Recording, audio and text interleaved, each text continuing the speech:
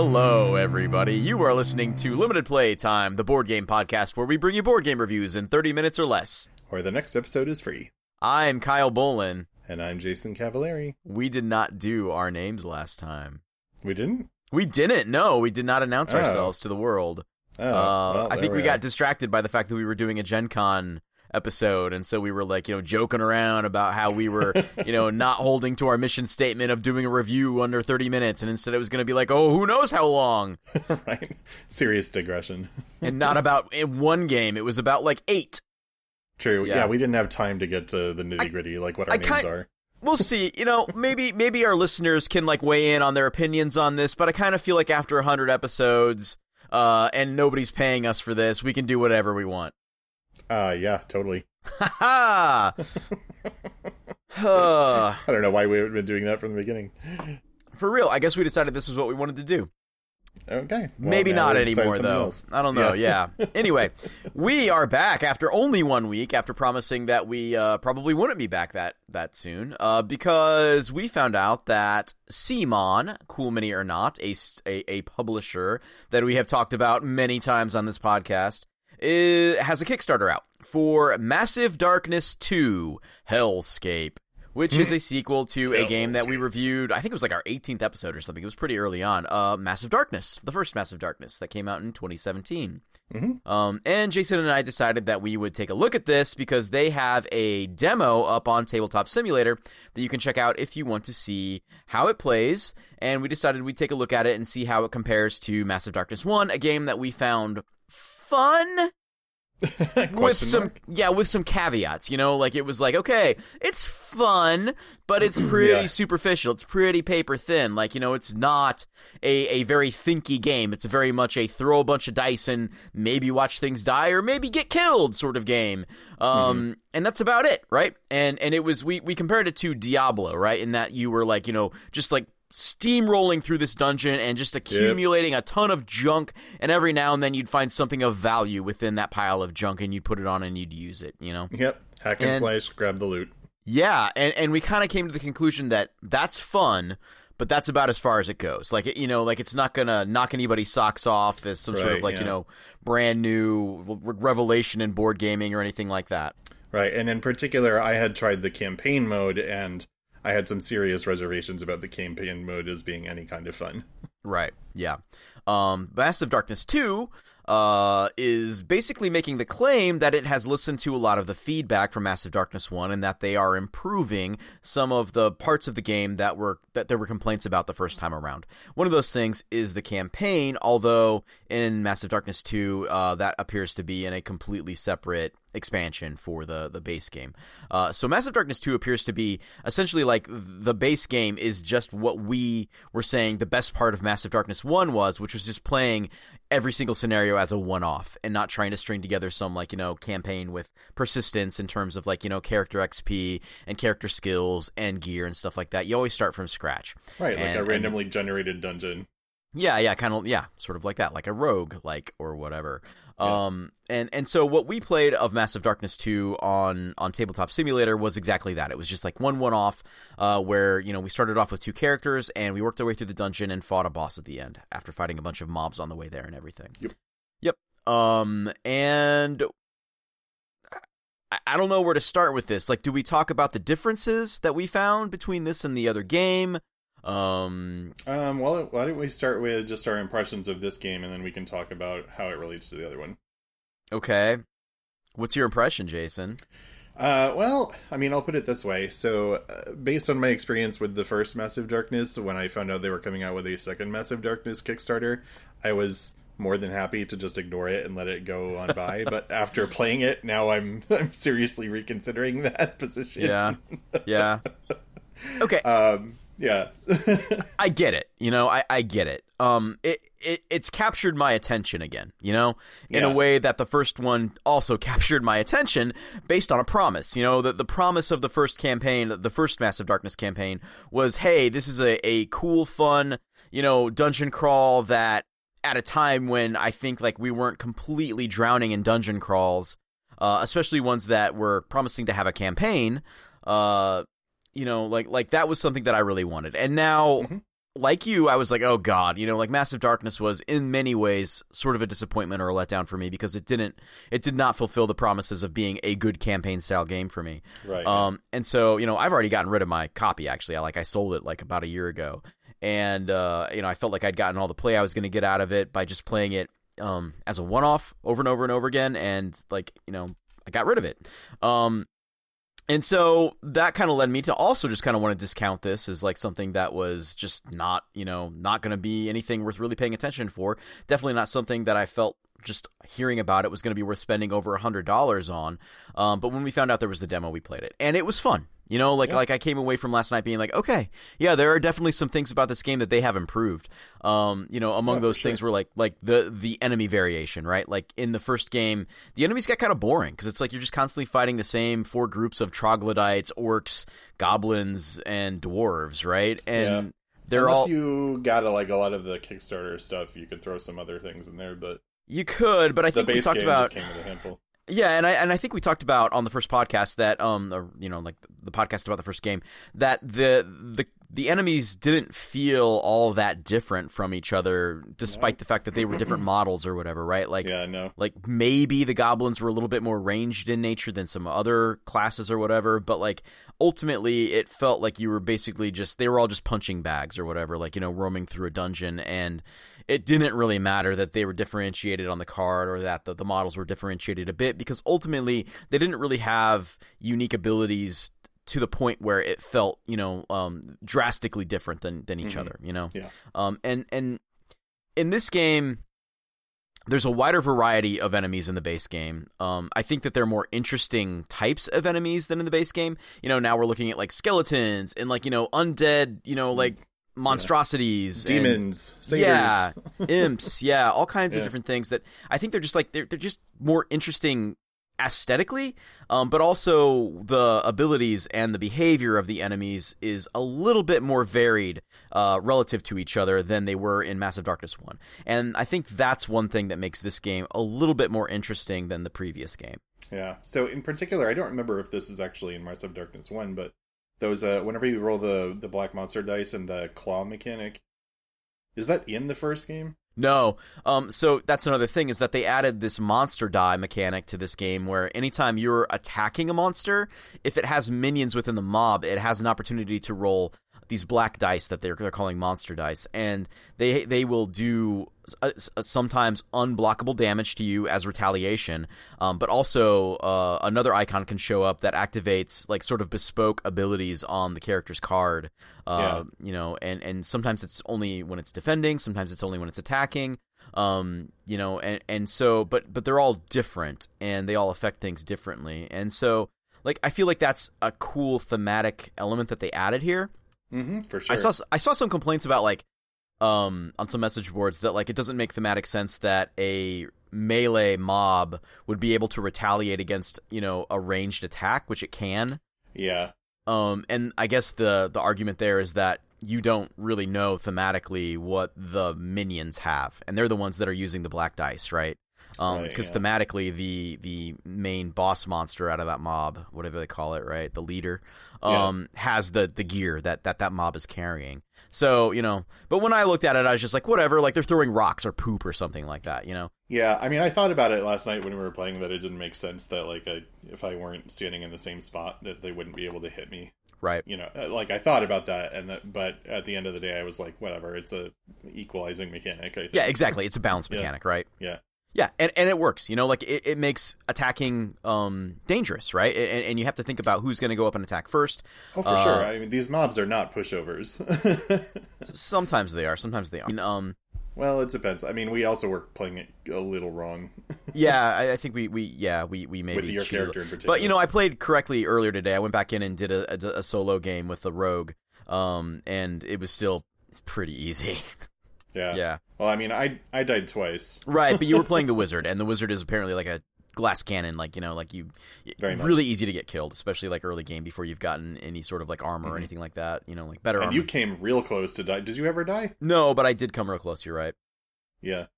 My rogue today did too. I got down to 1 health at one point, but then there's all kinds of different recovery options. So it was not that hard to get back up. But sure. Let's talk. I mean, my point being that it's not it like. in most cases, you're not just going to roll in there and steamroll over the things. Yeah. You know what? We would have gotten a game over if I hadn't done enough damage to the boss at the very end to kill it before the next round started, because we had run out of the revive tokens and you were down again. So, yeah, I mean, like, it's definitely a challenge. Even with us cheating a little bit, it was still a challenge. I did find it pretty easy with the rogue by myself today, but when we were playing 2-player with a barbarian and the wizard, we definitely had a bit of a challenge there. And, you know, there's still some randomness to it. You know, like, there's still dice, there's still card draw, there's still, you know, like, you may not get useful items the first couple rounds or whatever, and so you're gonna have a rough round where maybe, like, somebody goes down and you lose one of your extra lives. Like, you know, that's kind of what happened to us last night, whereas, like, earlier when I played with the rogue, I got fully geared up within, like, 2 rounds, and I was just like, okay, well, now I'm a killing machine. Also, guess what? I'm invincible. So, like, I was able to just, like, you know, rush the whole dungeon, and nothing could touch me, and I was just slitting everything's throat, which is its own type of fun, you know? Sure. Yeah. I feel like that happened a little bit last night too. Like, you got kind of lucky with the it's true, yeah. Got the golden axe and everything. So let's talk about the gear, right? Because that was another complaint that we had the first time around. I don't know if we mentioned it on the podcast, but a lot of the gear in the first Massive Darkness, it felt like you were getting repeats of the same gear frequently, and it felt like most of the gear that you were pulling out of the decks was like just junk. You know, like, it was very like only very marginally useful. Yeah, or not useful, right? Like, it wasn't as good as what you had often. Like, the moment you got one upgrade from starting a piece of equipment, you were never really getting anything that was obviously better, even situationally, in Massive Darkness 1. I feel like when I've played this game the 2 times, I'm always having to make some, not necessarily the hardest decisions in the world, but making some not easy decisions about what gear to equip that I'm getting and what gear to, like, keep in the backpack, you know, because there are more meaningful differences between the different types of gear that you're getting. Yeah, I guess gear is already plural. But there's already more meaningful difference between the gear that you're getting, and also I was seeing fewer repeats within the game. That the new one, Massive Darkness 2, we didn't see any repeats last night, I don't think. But when I was playing earlier, I saw 2. I saw one scepter came up twice, and like a crossbow or something like that came up twice. But that's still, I feel like that's still less repetition than we were seeing out of Massive Darkness 1. So I mean, like, again, like, you know, we've got a little bit more variety and a little bit more meaningful differences between the enemies, a little bit more variety, a little bit more meaningful differences between the gear. That already makes the game a little bit more interesting as far as a Diablo-esque game goes. Yeah, I was very, very pleased with the amount of variety that there was in the items that were turning up. And I think the treasure mechanic was actually, I mean, at the time I thought it was a little weird because sort of... It feels a bit convoluted. Yeah, I mean, there's these treasure tokens and then there's treasure chests and they work differently. And but the treasure token thing I actually think is kind of interesting because it contains just like random like common treasures, rare treasures, and then epic treasures occasionally. And the number of tokens for each grouping is exponentially smaller. So if you get an epic weapon, it's like really an off chance and sort of, I think, makes it more exciting if you happen to pull one out of there. It's like you actually found, whoa, this like one of a kind item in this bag of otherwise, you know, useful but not spectacular stuff. Yeah. The thing that I thought was a little strange was having to put the tokens like back in the bag after you pulled them. I was going to say that after, if you didn't mention it, was that usually when you've got a bag like that in a lot of games, right, and you're pulling tokens out of a bag, and this is the way the rogue works, actually, like, and we'll get to that when we talk about the differences between the classes, but you keep things out of the bag so that there becomes, like, an increasingly high chance that you're going to get the thing that's left in the bag, you know? Right, yeah. But I don't get it. I mean, like, it's like, okay, yeah, there's now 22 tokens in the bag, but you always have the exact same, you know, the probability is always the same. Is always the same. That you're going to pull something out, relatively speaking. As the dungeon goes on, like, you do add more tokens to the bag. You do, and also tokens that come out to be put on a mob's card stays there until the mob is dead. Right. So there are periods of the game where, like, you know, the makeup of the bag is different than it was previously. But, you know, by and large, putting the things back is always going to, like, reduce the chance that you're going to get that rare token or that epic token or whatever out of the bag because you have to keep putting the commons back in, you know? But yeah, I mean, it's still pretty exciting when you get lucky and you grab that rare card like turn 1 or turn 2 or whatever, and now all of a sudden you're just like ripping throats out and everything. Let's talk about the classes for a little bit, because I feel like this was, at first blush, on paper, when I was just looking at it before we played it, the most meaningful difference that was obvious to me was that the classes now all have these like very bespoke, specialized sort of mini games that they play to have to carry out their own like sort of class mechanics, essentially. Right, yeah, the original characters were not like this. They weren't all the same. Like, they had certain specialties according to, like, whatever, kind of class you were playing. But as far as I remember, there was not, like, specific, like, boards and cards and whatever else to go for each individual thing. And this update really does that. Like, if you decide to play, like I played the Wizard last night, if you decide to play the Wizard, you get a board on which you can develop your spells and that you need to actively sort of manage in order to use your spells effectively. Yeah, the Wizard's spell board, it's your amulet, I guess thematically is what it is, and you're storing your spells in there. Has 4 slots on it for spells, and it's a rondel. Like, when you take an action, it's free if the arrow is pointing at the space that contains the spell that you want to use. But if you want to move to a further spell down the track or around the track, because it's a circle, then it's going to cost you mana. Spend mana. Yeah, yeah. In order to move the pointer around there, like a rondel, like in any other games that use one.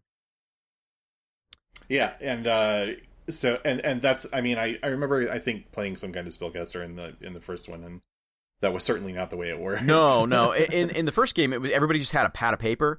And they had, like, their character card that had, like, their special ability and their shadow ability, like what they do when they're in shadow. And then they had a pad that gave them all of their other bonuses that you selected as you leveled up and everything. Yeah. So, and then your character, you played the Berserker yesterday. Yeah. Who has 3 stances. Like, there's, like, an aggro stance, a protective stance, and sort of like a mobility stance. And you choose skills. You choose one skill at the beginning of the game, and then every time you level up, you get to choose another skill that's like, one level higher.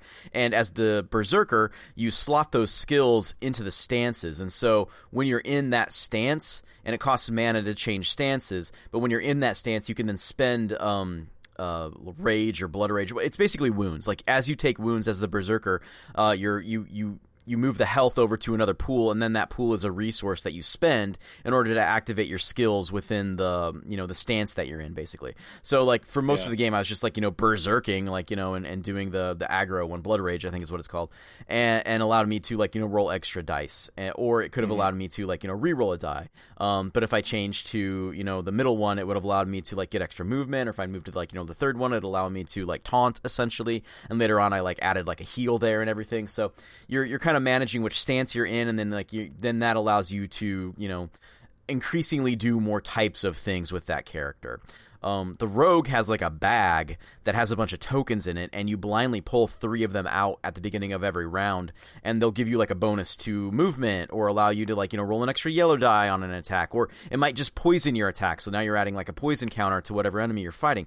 And with every action, you have to choose one of those tokens to apply, and you flip it over. And if it applies to the type of action you're doing, then, like, you get that bonus. But, like, like, say I'm only attacking this turn and I only pulled movement counters, that can happen, and then those things are completely worthless, So there's a little bit of, like, a luck element to that one, but also, like, kind of planning your turn out a little bit in terms of, like, doing things in the right order and applying those tokens in the right order. Not a brain burner by any means, but you definitely have to put a little bit more thought into what you're doing and in what order you're going to do it than you did in the first game. Yeah. So all the characters, I mean, those are the ones we played, but all the characters have their own sort of mechanics. I, in particular, I applaud the direction that they're trying to go in, like making each character feel really unique and have its own set of mechanics. The one that I played yesterday didn't feel particularly fun to play. It actually felt pretty limiting, which I guess is kind of the point. Like, they don't, as a spellcaster, they don't want you to get, like, a really powerful spell and then just, like, cast it all the time. Fireball. Yeah, exactly. Fireball. And this system definitely prevents that, because you have to make, if you want to do that, you have to spend, like, a ton of mana in order to get your little rondel back around to that particular spell, instead of casting whatever it happens to be on at that point and moving it sort of naturally that way. So I get the intention behind it, but it felt super unfun, because for one thing, I always had to take an action to get more mana, as opposed to like moving or picking up stuff or fighting even, and so that automatically took an action, because if I didn't do that, I wouldn't be able to do anything else, and then having to sort of manage it was like a little math game trying to like calculate exactly how much mana I would need to get to the appropriate spell that I needed to do what I wanted to do. So a lot of times it felt like I was pretty useless because my spell amulet thing was on the other side of the board from where I wanted it to be, and was on something relatively useless for that moment in time. Yeah. And I pretty much stayed in Blood Rage mode the whole game because extra damage seems good, right? And I think I had, like, picked up some other axe or something. There was some other ability that allowed me to, like, get health back when I would do damage or kill some people or something like that. And it really undermined the ability that I had in my third stance where I was going to heal if I was in that stance. So why change? Right. You know, so yeah, I mean, like, it felt unimpactful for me, and for you, it was just sort of like a mild frustration, really. And when I played as the rogue, it was mildly interesting to try to, like, you know, allot the tokens to wherever I wanted to put them. And I think, like, one time it maybe came in handy, like when I was fighting the boss, I poisoned it, but, you know, like, that's cool. It helped me kill it, but, ultimately, it just didn't feel like as big of a difference as I was hoping for. You know, I was hoping for something as impactful as, like, the asymmetry in Vast, for instance, you know, where, like, when you're playing as when you're playing as the dragon, you're, like, you know, doing this cube management game on your board, but if you're playing as the cave, you're literally building out a physical cave, like, you know, with tiles and laying them out in, like, a maze, like, you know, like, pattern and everything. Like you're playing crazily different games, you know, when you're doing that. Or even Root, you know, like, has asymmetry where what you're doing within those factions is very interesting, and everybody has their own little puzzle to try to work through and everything as they try to, like, you know, one up everybody else around you. But this felt pretty minimal in terms of, like, you know, its impact on how the game played, and not necessarily something that made the game a lot more fun, you know, and maybe the change with the go ahead. Maybe the other classes changed that, you know, like I was particularly interested in trying out the Ranger Hunter type character because it's like sort of a push your luck mechanic with a deck of cards, and that wasn't in the demo, so I didn't get to try that. But, you know, from what we've played, it seems like we're not, you know, like I love the idea of that, but we're not impressed with the results necessarily. Yeah. The change with the characters that I actually really liked, and I think works pretty well, is how the light and dark mechanic has changed. Yeah. So in the previous version, if you were in Shadow, you basically had a different set of abilities or you had things an extra that you ability, could do. Yeah. Whereas if you were in the light, you were just restricted to your, like, normal abilities or something like that.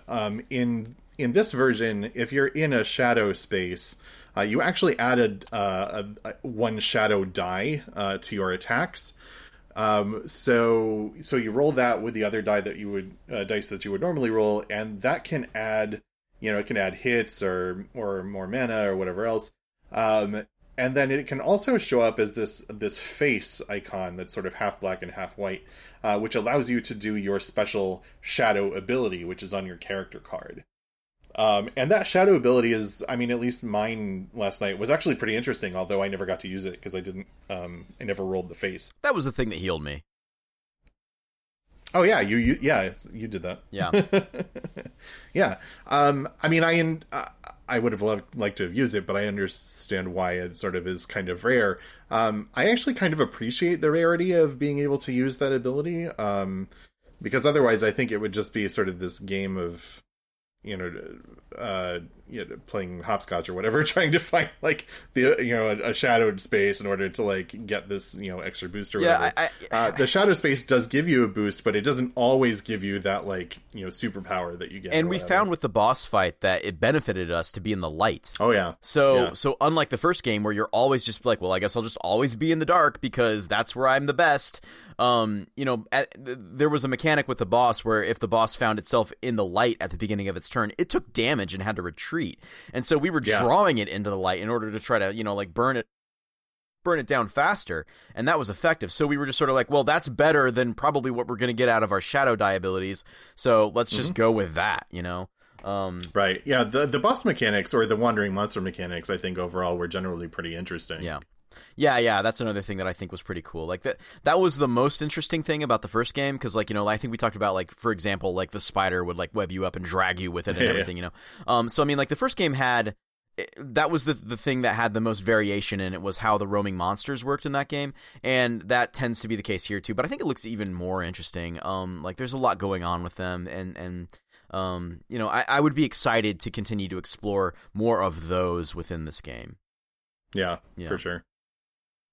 The other thing is there is an expansion that you can get with this Kickstarter, Massive Darkness 2 Heavenfall, and that is the thing that adds campaign mode. The difference here, the big difference, is that it's not part of the base game. In Massive Darkness 2, they promised us the campaign mode, and it was just kind of like this rule set that they baked into the base game, but it was garbage, like it was essentially a campaign mode only in name, right? Because like it was basically just like, you know what, just don't take as much XP, and that was their explanation for things. That way the game lasts longer, and you level up slower.